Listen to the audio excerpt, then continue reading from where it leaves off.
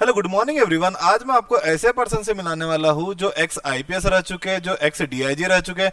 तो चलो आज हम उनसे मिलते हैं, उनके करियर जर्नी के बारे में जानते हैं, उनके एक्सपीरियंसेस के बारे में जानते हैं। तो हेलो सर, कैसे हो आप? ठीक हूँ। अच्छा हूँ। कूल। तो स्टार्ट करें सर। स्टार्ट। सबसे पहले तो आप हमें ये बता दीजिए कि आप कहाँ से बिलोंग करते हैं, आपकी फैमिली कहाँ से बिलोंग करती है, और अभी आप कहाँ पे हो? मैं तो बिहार के मिथिलांचल से बिलोंग करता हूँ, मधुबनी डिस्ट्रिक्ट से। और अभी मैं इंदौर में सेटल हूँ और वहीं से बोल रहा हूँ। कूल। तो आपका फैमिली वगैरह भी वहीं से सभी बिलोंग करता है? वहाँ पर मेरी माँ रह रही है और मेरा सबसे छोटा भाई जो हाई स्कूल में टीचर है वो उनके साथ रह रहा है। कूल। और करीब 5-6 किलोमीटर दूर में उसका हाई स्कूल है, वहाँ से रोज आना जाना करता है। तो सर, आपकी स्कूलिंग वगैरह, जो आपका एजुकेशन वगैरह हुआ, सब वहीं से हुआ या आप वहां से कहीं और पढ़ने के लिए गए थे? नहीं, शुरुआती दौर में तो मैंने गांव में ही पढ़ाई किया। हम्म। मेरे फादर टीचर थे, हम्म। लेकिन वो वहाँ उनकी पोस्टिंग नहीं थी। 5वीं कक्षा तक वो बाहर थे, मैंने करीब 40-50 किलोमीटर दूर में। हम्म। बाद में उनका पोस्टिंग 1969 में हम्म। गांव से करीब 3 किलोमीटर दूर में उनकी पोस्टिंग हुई। हम्म। तो फिर वो गांव से आना जाना करने लगे। हम्म। और मैं गांव के ही मिडिल स्कूल में पहले पढ़ा। हम्म। और उसके बाद फिर हाई स्कूल था वहाँ पर, बेलमोहन हाई स्कूल, उसमें 8वीं और 9वीं कक्षा मैंने वहाँ पढ़ा। हम्म। उसके बाद मैं पटना हाई स्कूल गर्दनीबाग गया। हम्म। और वहां पर मैंने 10वीं और 11वीं, हम लोग के समय में 11वीं में मैट्रिकुलेशन होता था। हम्म। वहां पर मैंने 10वीं और 11वीं पढ़ा। वहीं से मैंने मैट्रिकुलेशन किया। उसके बाद मैंने बीएन कॉलेज, जो पटना यूनिवर्सिटी का एक महत्वपूर्ण कॉलेज है, हम्म। वहां पर मैंने इंटरमीडिएट किया। उसके बाद ग्रेजुएशन मैंने पटना कॉलेज, जो सबसे आर्ट्स फैकल्टी में सबसे बेस्ट कॉलेज माना जाता था उस समय में, हम्म। वहां से मैंने ग्रेजुएशन किया, बीए ऑनर्स किया हिस्ट्री में। ओके। और फिर पटना यूनिवर्सिटी से एमए किया hmm. In history with specialisation in ancient India. Okay. ये हमारा जर्नी रहा है। कूल। बट सर, मैंने आपको सुना है कि आपने करियर जर्नी में, जो आपका एजुकेशन है, आपने साइंस बैकग्राउंड चूज किया था। फिर उसके बाद आपने अपना करियर, मतलब करियर तो ठीक है कि हम बात करते कि करियर आपने बाद में देखा, बट उसके पहले ही आपने कुछ सब्जेक्ट में चेंज किया। लाइक आप पहले साइंस में बिलोंग करते थे, फिर आपने आर्ट्स लिया। तो इस बीच का हम जानना चाहते हैं कि मतलब ऐसा क्यों? ऐसा है कि मैट्रिकुलेशन में मुझे बहुत ज्यादा नंबर आए थे। और उस समय में दो मैथमेटिक्स के पेपर होते थे, एक एडवांस मैथमेटिक्स और एक एलिमेंट्री मैथमेटिक्स। हम्म। तो एलिमेंट्री मैथमेटिक्स में मुझे 100 में से 96 नंबर आया था। हम्म। और एडवांस मैथमेटिक्स में मुझे 100 में 89 नंबर आया था। हम्म। तो मुझे आज तक याद है। हम्म। और कुल मिलाकर के मुझे लगभग 81% नंबर आया था। हम्म। और मुझे नेशनल स्कॉलरशिप मिला था, जिसमें कि 120 रुपया प्रति माह एमए तक मुझे मिला। ओके। जब मैंने बीएन कॉलेज में साइंस फैकल्टी में दाखिला लिया, हम्म। तो करीब 2-3 महीना मैं पढ़ा। हम्म। और उसके बाद में मुझे एकाएक ऐसा लगा कि मैं इसमें कंफर्ट महसूस नहीं कर पा रहा हूँ। हम्म। तो इसीलिए मैंने फिर सोचा कि मैं इसको चेंज करूं। हम्म। और जो मुझे अच्छा लगता है, जो हम्म। सब्जेक्ट अच्छा लगता है, हम्म। उसमें मैं अपने आप को उसमें ट्रांसफर कर लूं। तो उसमें बहुत जद्दोजहद करना पड़ा पूरे फैमिली मेंबर से। हम्म। जल्दी वो लोग तैयार नहीं हो पा रहे थे। हम्म। इवन जो प्रिंसिपल थे, एस के बोस, वो हम्म। भी तैयार नहीं हो पा रहे थे। हम्म। अभी नाम मुझे याद है आज तक। हम्म। तो फिर मैंने उन लोगों को समझाया कि मुझे अच्छा नहीं लगता है हम्म। और मैं आर्ट फैकल्टी में ही जाना चाहता हूँ। तो फिर मैंने स्विच ओवर किया। और उस समय में मेरा जो पेपर था वो हिस्ट्री था, पॉलिटिकल साइंस था, और मैथिली एक सब्जेक्ट है जो हम लोग की मातृभाषा है। हम्म। और दो पेपर दो पेपर इंग्लिश के थे और एक पेपर हिंदी के थे। हम्म। कुल मिलाकर के 900 मार्क्स के एग्जामिनेशन हुए थे। ठीक है। हम्म। उसमें मुझे बहुत अच्छा नंबर आया। मुझे पूरे यूनिवर्सिटी में 7वां नंबर आया, 7वां पोजीशन आया था। नाइस। उसके बाद मैं फिर ग्रेजुएशन में पटना कॉलेज में दाखिला लिया था। और वहाँ जैक्सन हॉस्टल में रहने लगा था, जो प्रीमियर हॉस्टल था उसका। कूल। बट सर ये जो आपकी पब्लिक सर्विस का है, जो आपको जॉब करना था, लाइक अगर हमारे डैड या मॉम डैड हमारा अच्छा ही सोचते हैं और वो हमें साइंस के लिए भेज रहे हैं, तो उनके भी जहन में ये होगा कि आप एक इंजीनियर या एक डॉक्टर बनोगे। बट आपने वो सब छोड़ के आपने पब्लिक सर्विस, ये कब आपके जहन में आया कि मुझे ये करना है या इसको मुझे फॉलो करना है? नहीं नहीं, मुझे जो पब्लिक सर्विस का या जो कंपटीशन की बात आप कर रहे हैं, वो मुझे बाद में आया। इसका ख्याल मुझे बाद में आया। ओके। पहले मैं सोच रहा था कि मैं जब ग्रेजुएशन करूंगा तो, और उसके बाद मैं एमए करूंगा, और उसके बाद में मैं पॉलिटिक्स में उतरूंगा। पॉलिटिक्स। जी। उसका रीजन ये था कि मैं कम्युनिस्ट लीडर थे उस समय भोगन झा, तो हमारे क्षेत्र मधुबनी से करीब 5 बार के एमपी थे और बहुत प्रखर वक्ता थे। तो मैं उनसे बहुत ज्यादा प्रभावित था। मैं बचपन से उनके मीटिंग में जाता था, मेरे फादर मुझे ले जाते थे, ओके। और वो देखते कहते थे कि देखो किस तरह से वो भाषण कर रहे हैं, कैसे उनका वक्तव्य होता है, किस तरह से वाणी में स्थिरता है और भास्ट नॉलेज है। इस टाइप का नॉलेज तुम्हें होना चाहिए। तो मेरा जो विचार था उस समय में, वो ये था कि मैं एक बहुत बड़ा मतलब नेता बन के उभरूं। ओके। मुझे नौकरी करने की कोई इच्छा नहीं थी। ओके। जी। लेकिन परिस्थिति ऐसा बना कि जब मैं ग्रेजुएशन के फाइनल ईयर में गया, तो मेरे फादर बीमार पड़ गए, ओके। और गंभीर बीमार हुए। उनको मैं इलाज करने के लिए जगह जगह ले गया, दिल्ली, पटना वगैरह। वो ठीक नहीं हुए, और अल्टीमेटली ही डाइड इन 82। उस समय मैं एमए में पढ़ रहा था, तो my source of income was totally stop. कहीं से भी सोर्स ऑफ इनकम था नहीं, फादर ही थे। तो अल्टीमेटली मैंने डिसाइड किया कि मैं कॉम्पिटिशन का एग्जामिनेशन दूं। ओके। ये इसलिए मैं इधर कॉम्पिटिशन में आया। जी।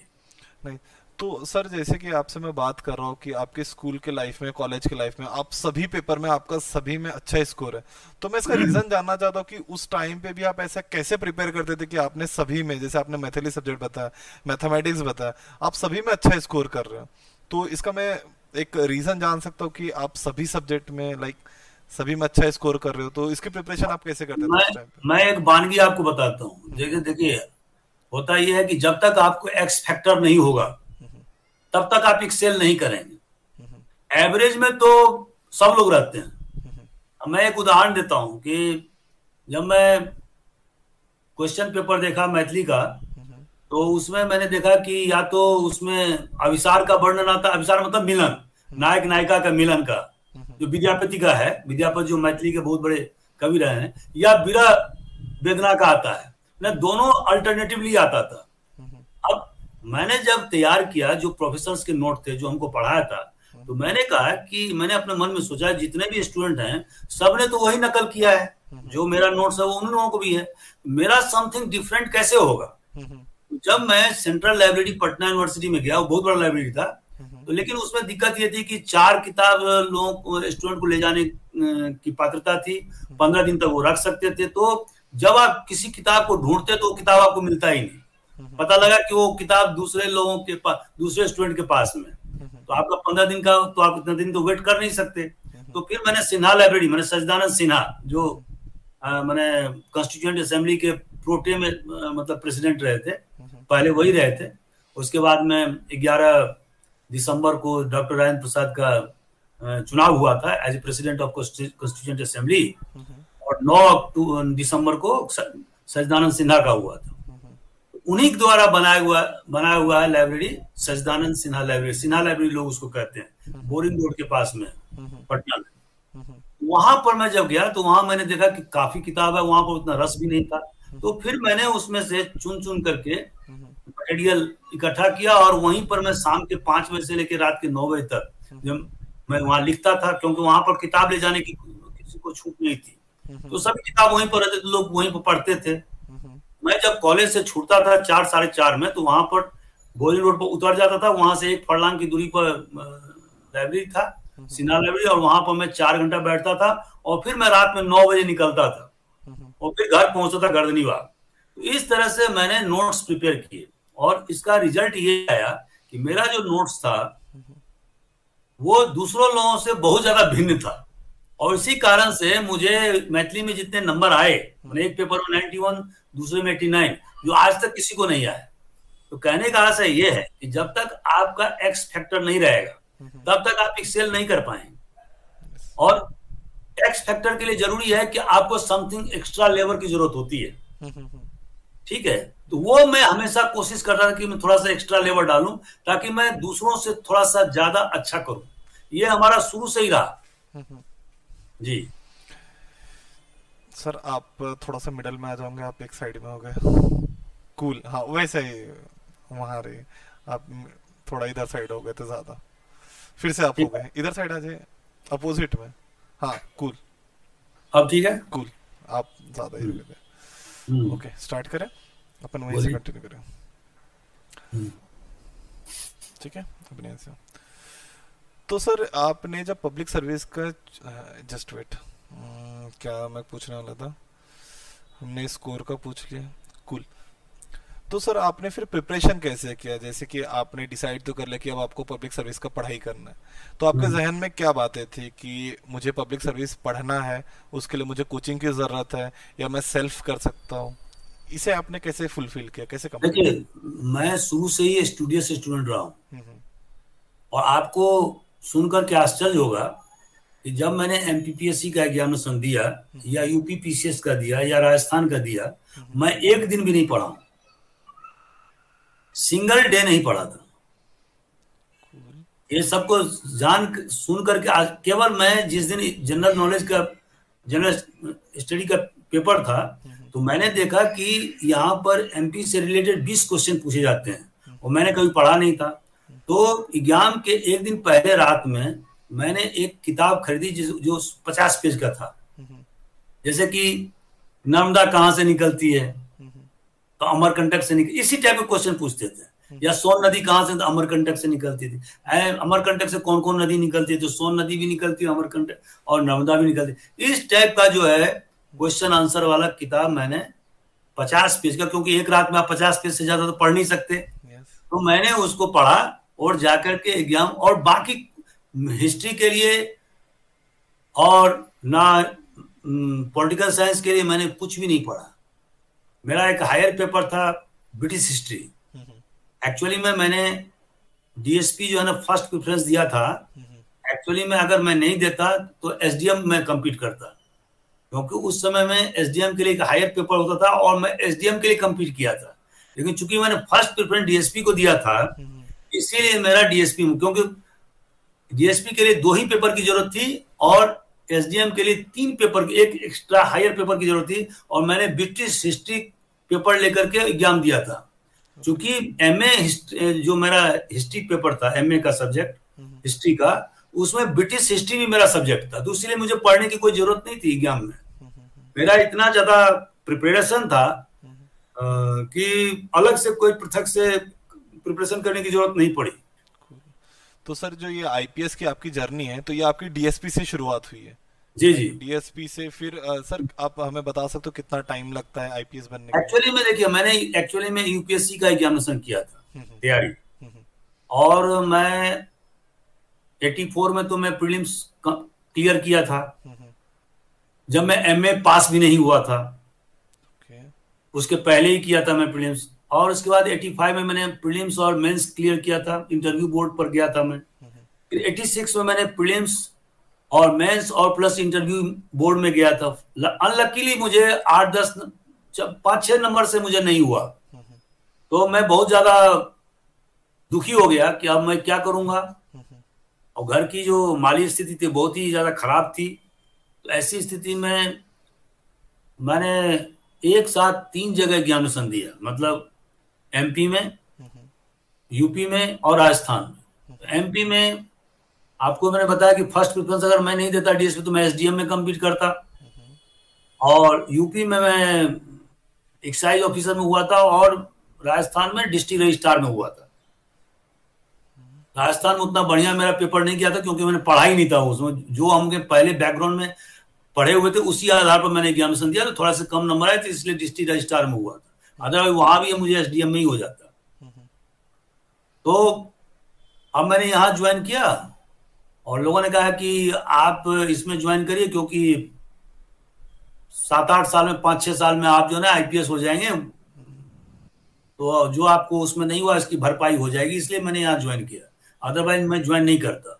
और बिहार में बीपीएससी जो है वो एग्जाम कंडक्ट ही नहीं कर पा रही थी उस समय, वहां कुछ घोटाला वगैरह चल रहा था, मैं इतना वेट कर नहीं सकता था, that's why I preferred MP. ये इसका पीछे का कारण है।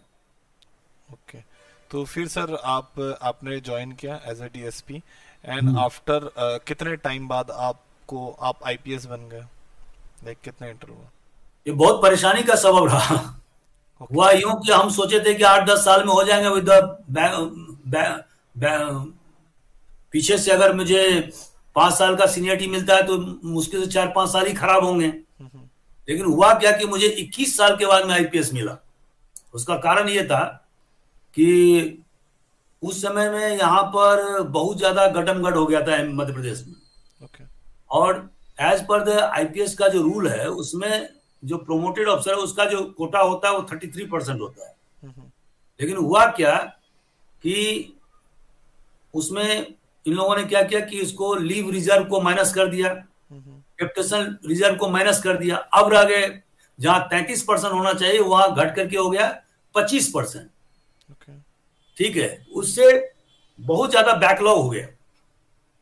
और हमारे समय में तो ऐसी स्थिति थी कि लोगों को 1 या 2 अधिकारी को आईपीएस अवार्ड होता था, और बहुत सारे लोगों को तो ये लगता था कि वो कभी जिंदगी में आईपीएस बन ही नहीं पाए। तो ये स्थिति थी। लेकिन फिर हम लोगों ने 2008 में कैट में मुकदमा कायम किया। हमारे 3 बैच एक साथ शामिल हुए थे और फिर हम लोग कैट में जीते। और फिर उसकी प्रक्रिया 2010 में पूरे साल चली, क्योंकि उस समय में 21 आईपीएस की वैकेंसी थी और उसके लिए आपको एज पर द रूल 63 जो कैंडिडेट थे उनका पूरा उनके एसीआर का मूल्यांकन करना था, जो गाइडलाइन है। तो 63 ऑफिसर्स का मूल्यांकन करना, उनका सारा एसीआर लिखवाना एक बहुत बड़ा अपहिल टास्क था और उसमें 1 साल लग गया। अल्टीमेटली हम लोगों को आईपीएस अवार्ड हुआ 2011 के शुरुआती महीने में। ओके, ये है कहानी। कूल। तो सर आपने जैसे बताया कि आपने राजस्थान का जो पेपर होता है, आपने मध्य प्रदेश का जो पेपर होता है वो भी क्रैक किया, राजस्थान का भी क्रैक किया है, यूपीपीएससी भी क्रैक किया, एंड आपने यूपीएससी में भी pre plus mains plus interview में भी गए, but because of I can say 5-6 month वो ड्रॉप होगा। बट सर आप मुझे ऐसा कुछ मतलब बता सकते हो कि आप अपने प्रिपरेशन में ऐसा क्या करते थे कि कोई स्टेट एग्जाम भी हो रहा है तो मैं थोड़ा सा गलती ये कर गया, यूपीएससी की बात कह रहा हूँ आपको। उसमें मैंने जो पॉलिटिकल साइंस जो मैंने रखा सेकंड पेपर, उस समय में 2 पेपर रहते थे और दोनों के मैंने 2 सब्जेक्ट होते थे, दोनों के 2-2 पेपर होते थे। मैंने 300, 600 और 600, 1200 और 600 मतलब जनरल स्टडीज। ओके, तो जनरल स्टडीज तो सबके लिए कंपलसरी था, 300 नंबर के 2 पेपर। और सेकंड पेपर जो जैसे हिस्ट्री था 300 नंबर के 1 पेपर, 300 नंबर के दूसरे पेपर। वो तो हिस्ट्री तो मेरा पेपर था। पॉलिटिकल साइंस ने मुझे बहुत ज्यादा दगा किया, क्योंकि हिस्ट्री में दोनों साल मैंने 85 में भी और 86 में मुझे 61% नंबर आए, जबकि आपको मालूम है कि आईएएस कंप्लीट करने के लिए आपको 52-53% की जरूरत होती है। लेकिन पॉलिटिकल साइंस में एक पेपर में तो 61% आया, तो दूसरे पेपर में आ गया 37%। और अगले साल क्या हुआ कि जिसमें सेकंड 37% नंबर आया था उसमें आ गया 61% और फर्स्ट पेपर में आ गया 37%।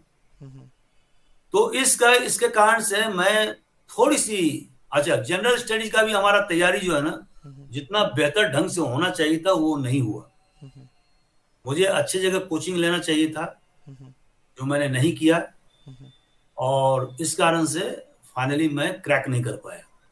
दूसरी बात, एक बात और थी, मैं इतना ज्यादा टेंशन में रहता था उस समय में, और मेरी जो उस समय की जो आर्थिक स्थिति बहुत ही ज्यादा दयनीय हो गई थी। मेरे फादर नहीं रह पाए थे, मेरी माँ उतनी समझती नहीं थी, और उनको नहीं मालूम था कि आईएएस आईपीएस क्या होता है।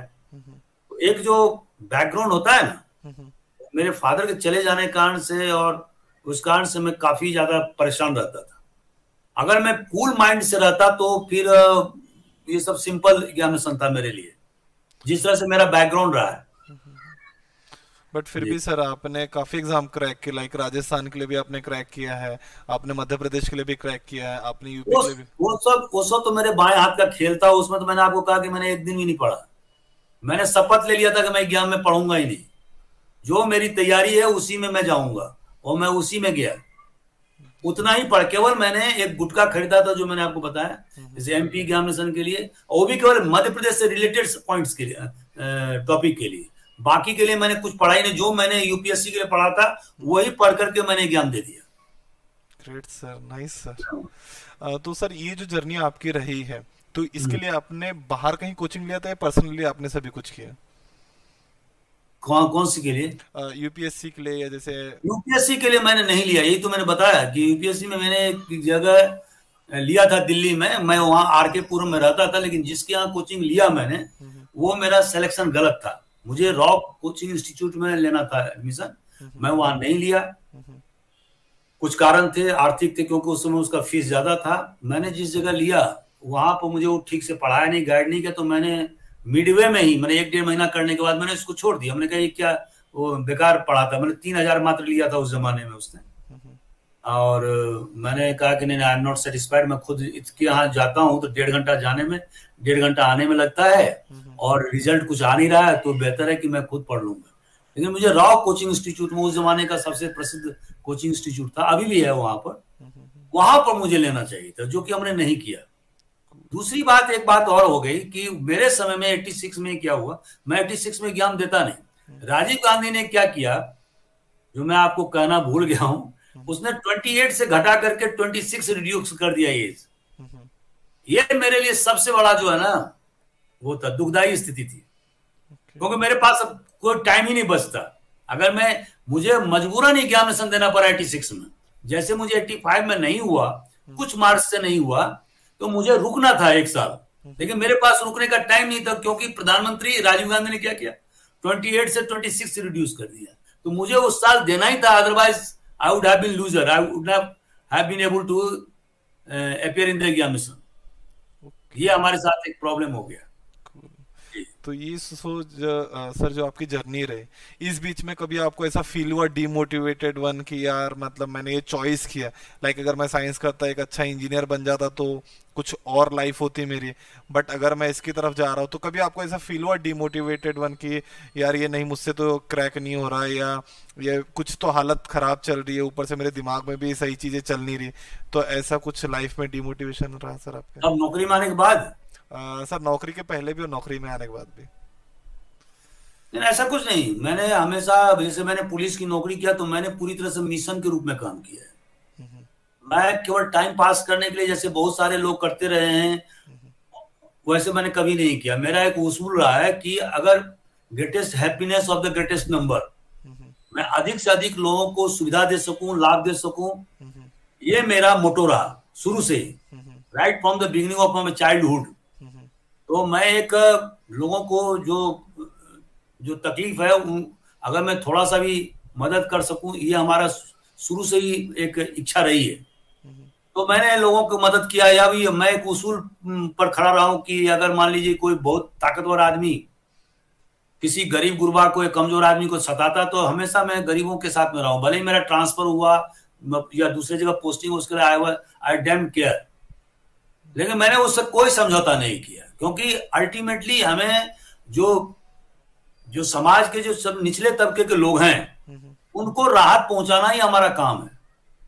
इसीलिए हम अधिकारी बने हैं। यस। और इसको मैंने शुरू से लेकर अंत तक अपने जिंदगी का एक हिस्सा बना के रखा। इसीलिए आप देखेंगे कि आज भी मेरा दिमाग जो है ना, बहुत फर्टाइल है। मेरे दिमाग में किसी प्रकार की कोई गंदगी नहीं है। अभी भी मैं 7 8 10 पेज याद कर सकता हूं। मेरे उम्र के जितने भी लोग हैं, वो एकदम टायर्ड हो चुके हैं, और वो 2 पेज भी याद नहीं रख सकते। 99% केसेस की मैं बात कर रहा हूं। मेरे बहुत सारे दोस्तों से बात होती रहती है, तो वो एकदम टायर्ड फील करते हैं कि पढ़ने लिखने की बात से तो दूर दूर तक किनारा कर चुके हैं। yes. लेकिन मेरा अभी भी जो है ना, वो पढ़ने लिखने में बहुत बड़ा मतलब मैं बहुत ज्यादा इंटरेस्ट है मुझे। और उसका कारण यह है कि मेरा ब्रेन जो है ना, अभी भी 27-28 साल के लड़कों की तरफ फंक्शन कर रहा है। Nice sir, great. And sir journey में आने के बाद कहीं लाइफ में कभी, जैसे आप जॉब में आने के बाद, लाइक वर्क में आने के बाद कभी लाइफ में डिमोटिवेशन आपको फील हुआ? नहीं, कभी नहीं हुआ। मतलब देखिए, परेशानी मुझे बहुत हुआ, इसलिए कि मेरे करीब 30-31 बार ट्रांसफर हुए कुल 33 साल के सर्विस में। ग्रेट। और मैं सबसे पहला पुलिस अधिकारी होऊंगा जो सबसे ज्यादा लाठीचार्ज किया। और ये लाठीचार्ज कोई मैं अपने पर्सनल इंटरेस्ट के लिए नहीं किया, और the sake of the prestige of police department. अगर कोई झुंड आए और वो कहे कि हम थाना जलाएंगे, या पुलिस वालों से गलत ढंग से बात करे, उनको माँ बहन की गाली दे, उनका इज्जत उतारे, ऐसी स्थिति में, इन सब स्थितियों में मैंने कार्रवाई किया। क्योंकि मैंने एक लक्ष्मण रेखा खिंचा हुआ है कि इस लेवल से आगे मैं आपको बढ़ने नहीं दूंगा, ठीक है।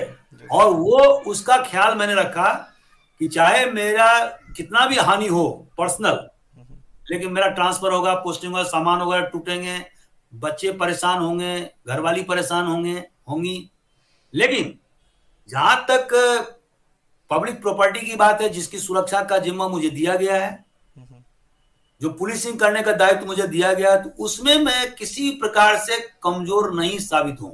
ये हमारा शुरू से ही लक्ष्य रहा है। और इसके कारण मुझे वेस्टेड इंटरेस्ट से बहुत ज्यादा झगड़ा फसाद भी करना पड़ा, उनसे टकराने पड़े।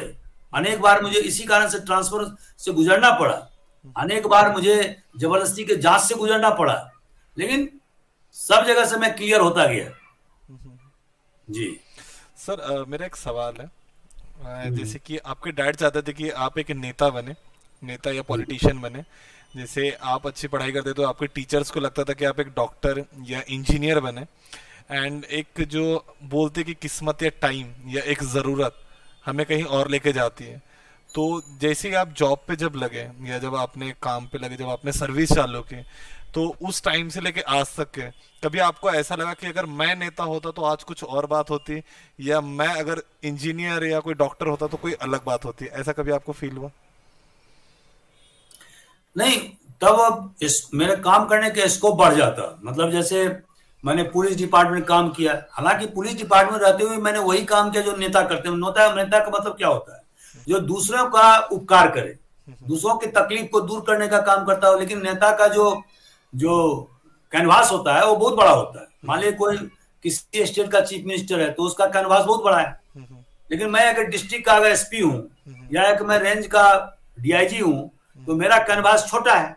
लेकिन अगर मेरे दिल में तमन्ना है लोगों को उपकृत करने का, उनको उनकी तकलीफों को दूर करने का, तो मैं कर सकता हूं, उसमें कोई रोक टोक है नहीं, और मैं अधिक से अधिक लोगों का कल्याण कर सकता हूं। तो ये मेरा मोटो रहा। हाँ, अगर मैं नेता बनता तो हो सकता है कि मेरा जो काम करने का जो कैनवास होता वो बहुत बड़ा होता, लोग मुझे और ज्यादा जानते। सपोज मैं बिहार का मुख्यमंत्री होता तो लोग ज्यादा जानते। अभी मैं मध्य प्रदेश में 32-33 साल काम किया विभिन्न पदों पर, तो लोग जानते हैं, वहां के लोग जानते हैं, बिहार के लोग भी जानते हैं। एंड सर, आप कुछ ऐसा मोटिवेशन या कुछ आप बताना चाहते हो स्टूडेंट को या पेरेंट्स को या टीचर को, कि ताकि वो अपने लाइफ में या आपसे कुछ चीजें लेके जाएं? जैसे आपका एक्सपीरियंस तो बहुत ही काम में आएगा उनके, बहुत ही मोटिवेशनल है अबाउट दी स्टडीज, या कैसे आपने प्रिपरेशन को, कैसे आपने सर्विस किया, या कैसे अपने आप को रखना है अगर हम कोई भी काम करते हैं। लाइक आपने बताया पब्लिक प्रॉपर्टी की अगर मुझे दी गई है कि मुझे उसे सेफ रखना है, तो एट एनी हाउ मैं उसे सेफ रखूंगा। तो ऐसा ही कुछ आप मोटिवेशन देना चाहते हैं स्टूडेंट को? क्योंकि आजकल के जितने स्टूडेंट है ये चाहते हैं कि हमें जल्दी से कुछ पैसा मिले, इसीलिए इंजीनियर बनते हैं, या ज्यादा इंजीनियर या डॉक्टर ही बनने को देखते हैं। बट अगर आप कुछ बताना चाहेंगे कि पब्लिक सर्विस, या काफी लोग हैं जो मेरे पास आते भी है कि प्रिपरेशन करना है सर बट कैसे करें, तो उसके लिए आप कुछ मैसेज देना चाहते हो?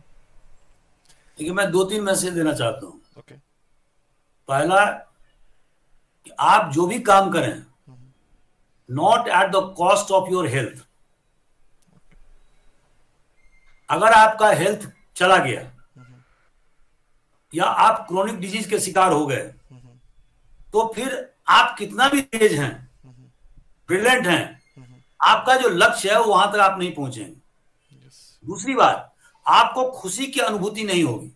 अगर आप किसी क्रोनिक डिजीज से सफर कर रहे हैं तो कितना भी आपने अचीवमेंट प्राप्त कर लिया है, लेकिन जो इंटरनल जो हैप्पीनेस है उससे आप मरहूम रहेंगे, आपको हमेशा परेशानी रहेगी। मेरे पास में 2-3 उदाहरण हैं जिसमें कि मेरे दोस्त लोग मेरे से पढ़ने में 1 पैसा भी कम नहीं थे, लेकिन वो हेल्थ पर ध्यान नहीं देते, क्रोनिक डिजीज के शिकार थे। ठीक है, तो उसका रिजल्ट क्या आया कि वो मेहनत नहीं कर पाए और अंतोगत्वा वो किसी क्लर्क की जॉब में ज्वाइन कर लिया उन्होंने। तो सबसे पहला जो फैक्टर है वह है हेल्थ। बहुत सारे विद्यार्थी क्या करते हैं कि भर भर रात जागते हैं, ये गलत है। मुझे मेरे एक दोस्त ने, जब मैं एक रात में जैक्सन हॉस्टल में पढ़ता था, तो रात में मैं पेशाब करने के लिए 3 बजे निकला, तो मेरा जो बाथरूम था थोड़ा दूर में था, तो वहां देखा कि मेरा एक दोस्त एक सिगरेट पी रहा था 3 बजे रात में। तो मैंने उससे पूछा कि आप अभी सोए नहीं? बोला नहीं, मैं तो अभी पढ़ता हूं। तो मुझे भारी इंफिनिटी कॉम्प्लेक्स हुआ कि मैं तो 10 बजे में ही सो जाता हूं और ये 3 बजे रात तक जगता है और वो भी सिगरेट पीता है। तो मैंने भी उसका नकल करना शुरू किया दूसरे दिन से, और उसका दुष्परिणाम ये हुआ कि मुझे छाती में दर्द करने लगे, ठीक है, कुछ दिनों के बाद में, और जो मेरा जो पढ़ाई का टेम्पो है वो भी खराब हो गया। तो कहने का आशय ये है कि आप टाइम पर सोएं, टाइम पर जो है क्या पढ़ें, और अगर आप 6-7 घंटा नींद लेते हैं वो जरूरी है, क्योंकि विद्यार्थी को बहुत ज्यादा स्ट्रेनस मेंटल एक्सरसाइज करना पड़ता है, उन्हें बहुत चीज याद करने पड़ते हैं, उनका कैलोरी बहुत खर्च होता है। ऐसी स्थिति में उनका सोना कम से कम 7 घंटा जरूरी है। पहला पॉइंट ये है। दूसरा पॉइंट ये है कि कितना भी विपरीत परिस्थिति आए, आपको हमेशा पॉजिटिव फ्रेम ऑफ माइंड में रहना है। मैं आपको एक उदाहरण देता हूं। मेरा एक दोस्त था जिसका बड़ा भाई था डिप्टी कलेक्टर, वो 4-5 भाई था, और डिप्टी कलेक्टर साहब ही सभी भाइयों को मतलब पैसा देते थे पढ़ने के लिए। एक डॉक्टरी मेडिकल में पढ़ता था, एक इंजीनियरिंग पढ़ता था, मेरा दोस्त खुद पढ़ता था, और एक छोटा भाई और था उसका। लेकिन संजोग से ऐसा हुआ कि जो बड़ा भाई था वो एक्सीडेंट में उसकी मृत्यु हो गई, तो पूरे फैमिली का जो इनकम का स्रोत था वो पूरी तरह से खत्म हो गया। और इसके कारण से मेरा दोस्त जो है वो मिलिट्री डिपार्टमेंट में क्लर्क में ज्वाइन किया, क्योंकि उसके पास में रास्ता नहीं था और कुछ। तो कहने का आशय ये है कि विपरीत परिस्थिति में भी धैर्य रखना बहुत जरूरी होता है। आप इधर उधर से भी, भाई 1-2 साल की तो बात होती है, तो 2-3 साल में आप इधर उधर से कर्ज लेकर के या कुछ लोन लेकर के भी आप अपने लक्ष्य को हासिल करना मैंने कर सकते हैं। तो पॉजिटिव फ्रेम ऑफ माइंड बहुत जरूरी है। तीसरी बात ये, पॉजिटिव फ्रेम ऑफ माइंड से दूसरा अर्थ ये भी है कि मान लीजिए आपके घर में हादसा हुआ है, कोई बात हुई, तो आप क्या होता है कि आप एकदम तकलीफ में चले जाते हैं, आप परेशान होने लगते हैं, आपको कोई चीज याद नहीं रहता, आप कंसंट्रेशन लूज करने लगते हैं। तो वो नहीं करना है। देखिए, जीवन में सुख और दुख दोनों साथ साथ चलते हैं, और इसको जितना जल्दी हम समझ लें उतना ही अच्छा है। ये कहने में बहुत आसान बात है, लेकिन इसको प्रैक्टिस करना बहुत कठिन काम है। और इसीलिए हर एक स्टूडेंट को एक यौगिक एक्सरसाइज हमेशा करना चाहिए, जैसे कि ब्रीथिंग एक्सरसाइज करना चाहिए, उसको जो फिजिकल एक्सरसाइज वो करना चाहिए, ताकि उसका कंसंट्रेशन लेवल रहे और हमेशा वो पॉजिटिव फ्रेम ऑफ माइंड में रहे। ठीक है, तो मैंने 2 बातें आपको कह दी। और तीसरी जो बात है वो मैं ये कहना चाहता हूं कि आप हमेशा ये ध्यान रखें कि जब आप एक बड़े अफसर या लक्ष्य प्राप्त करते हैं या बड़े अफसर होते हैं, तो आप अपने परिवार का तो भला करें ही, आपके जो आसपास के जो रिश्तेदार हैं, नातेदार हैं, जो दूर के हैं, जो पड़ोसी हैं, उनकी भी मदद करने की आप कोशिश करें, अगर आप मदद करने की स्थिति में है तो। उससे क्या होगा कि आपके बॉडी में एक पॉजिटिव वाइब्स हमेशा उत्पन्न होगा। मेरे दिमाग में आज भी, जो मैंने आपको कहा कि 27 साल का लड़के के तरह मेरा दिमाग काम करता है, उसका रीजन क्या है? मैंने हजारों लोगों की मदद की होगी, मैंने कम से कम 10,000 महिलाओं के घर बसाए होंगे।